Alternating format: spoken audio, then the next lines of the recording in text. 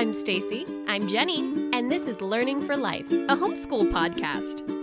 We are two homeschoolers who use different methods, curriculum, and strategies to make it all work. Our goal is to help parents teach kids how to develop a lifelong love of learning. Hello and welcome to a homeschool how-to.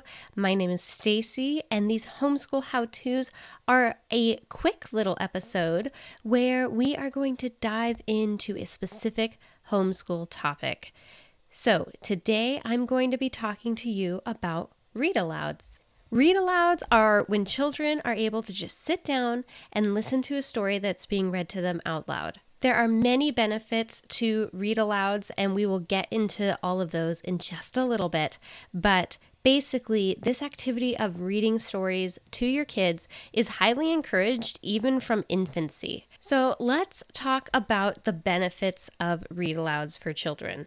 The first one is a stronger vocabulary. So think about books you've read, different genres, different topics, different stories. They're going to be introduced to new vocabulary, and kids are going to be able to listen to this and take that and apply it to their everyday life, or at least start to understand what these words mean. And you don't even have to stop during your read aloud to discuss every single word that is new to your child. They will start to figure these out as they go, and just as they're exposed to more and more words like this. Yes, if there are some words that you need to stop and kind of discuss because maybe it's not made super clear in the story, or an example I have is when we were reading the Little House on the Prairie Farmer Boy, there was a lot of vocabulary that even I was not familiar with, and we had to go look some of it up because yes, it was described, and Laura Ingalls does a great job of describing everything, but even so, some of the objects that they're talking about are old and I don't know what they're used for. So we actually had a lot of fun looking up some of these things. So we would stop during our read alouds and go look up what something was. So you've got that type of vocabulary that's going to be very specific to what the story is about. But then you're just going to have general vocabulary that kids are going to be able to add kind of in their back pocket. And you'll never know when these words will show up. Another benefit to read-alouds is that it's going to help your children increase their attention span. Unlike TV and movies, events in books typically unfold slower, and children need to pay attention and concentrate to really listen to all the details that the author is giving them.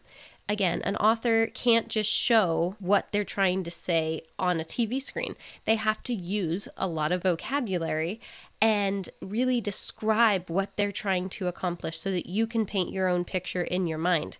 And this is really going to help when kids are having to pay attention so that they can follow along in the story. Also wanting to mention that authors will be describing details, they'll be describing characters and the scenery, and also feelings. Again, they can't just show some, character with a sad face.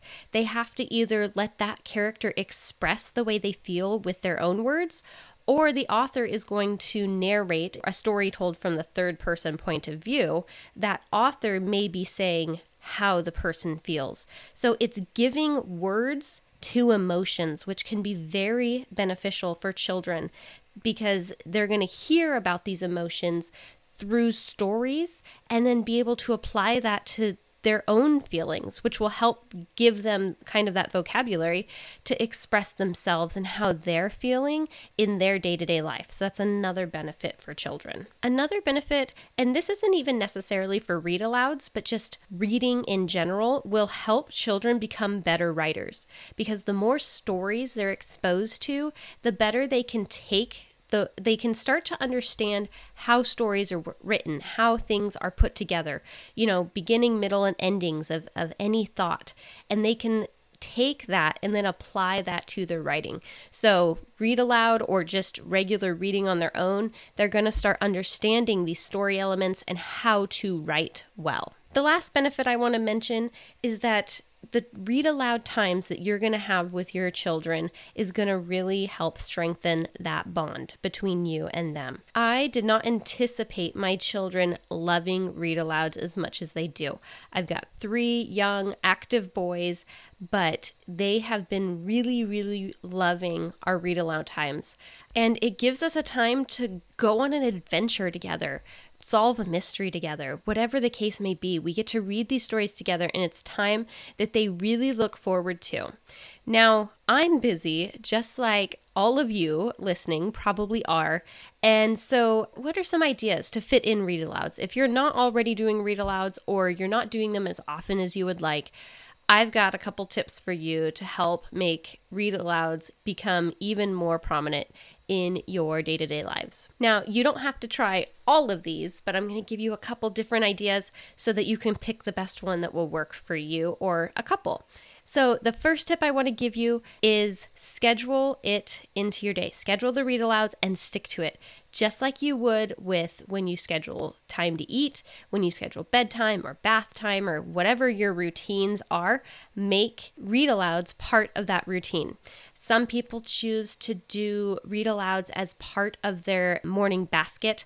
You can schedule it in the evening. So any time where your kids are sitting and relaxed is a great time to do read alouds. I have found that during meal times can be a good time to do read alouds, because my kids are sitting and they're eating. And again, not that they need to be entertained, but it's just a good time because they have something to do to kind of keep their hands occupied, but then they're getting to listen to the story. And I just find they focus really well when they're listening to their read alouds during meal times. Another time that you can do read alouds is right before bed. What better excuse for your children to want to stay up a little bit later than just one more chapter of whatever book you're reading? That was where I first really found a lot of success with read alouds, was right before bed.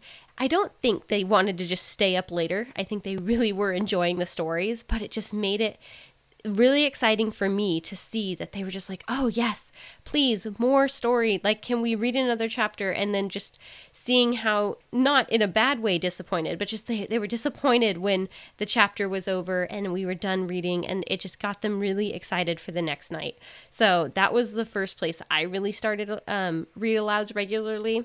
And then we have moved to meal times.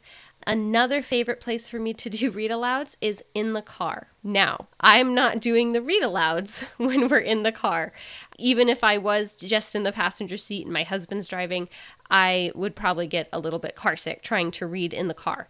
Isn't that crazy? I used to be able to read in the car and everything when I was a kid. And now that I'm older, reading in the car, I can do it for like 5 minutes max, and then, or if that, and then I just can't anymore. So how to get around this is audiobooks. I love audiobooks. I have Libby on my phone, and I also have Tales to Go. And both of these apps have ways to listen to audiobooks. Libby is free from the library. Tales to Go is a paid subscription, and I'm able to get that through our charter school during the school year. And I just play the audiobooks through my car speakers, and it's a great time. I mean, my kids are just sitting there. Again, not that they need to be entertained. They can entertain themselves on car rides, but they really love to just have that time to sit and go on an adventure while we are on a trip or something. So I love audiobooks in the car. Audiobooks are just a great alternative to screen time. You can use audiobooks when you're at home and your children are doing a quiet activity, and allow them to have that in the background. I don't recommend using audiobooks as background noise. You really do want your kids to be intentional with what they're doing, because again, if they're not actually listening to it, yeah, they'll probably pick up on bits and pieces. But just in my household, I really like them to be paying attention while the audiobook's going on. If we just need some background noise, I'll put on some music or something like that. But I try to reserve audiobooks for like settling down, listening, and really kind of focusing. A couple of final tips I want to leave you with is that if your kids lose interest while you're reading, just stop. and try again later. There is no point to try and force the read alouds.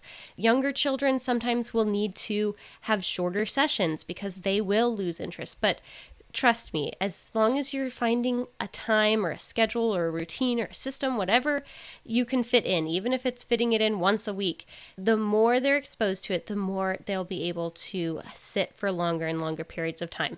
Just like with anything, it just takes time and practice. Also, don't forget about asking questions periodically. You can check for comprehension this way. You could also ask your kids to narrate what you read back to them. If you are not familiar with narration, then you are going to love next week's homeschool how-to that Jenny's going to dive deep into what narration is and how to do it successfully. So definitely check back next week and hear all about how Jenny uses narration with her kids and how you can incorporate it. And it's a great addition to read alouds. All right, I hope you found these tips helpful. And if you have any questions, feel free to email us at kidslearningforlife@gmail.com. You can also find us and give us a direct message on Instagram or Facebook. So we look forward to hearing from you there. And as always, it really helps us out when you subscribe to our podcast. And if you're finding value, giving us a 5-star rating really can go a long way with helping others find our podcast. And we really, really appreciate it. And with that, I will see you next time.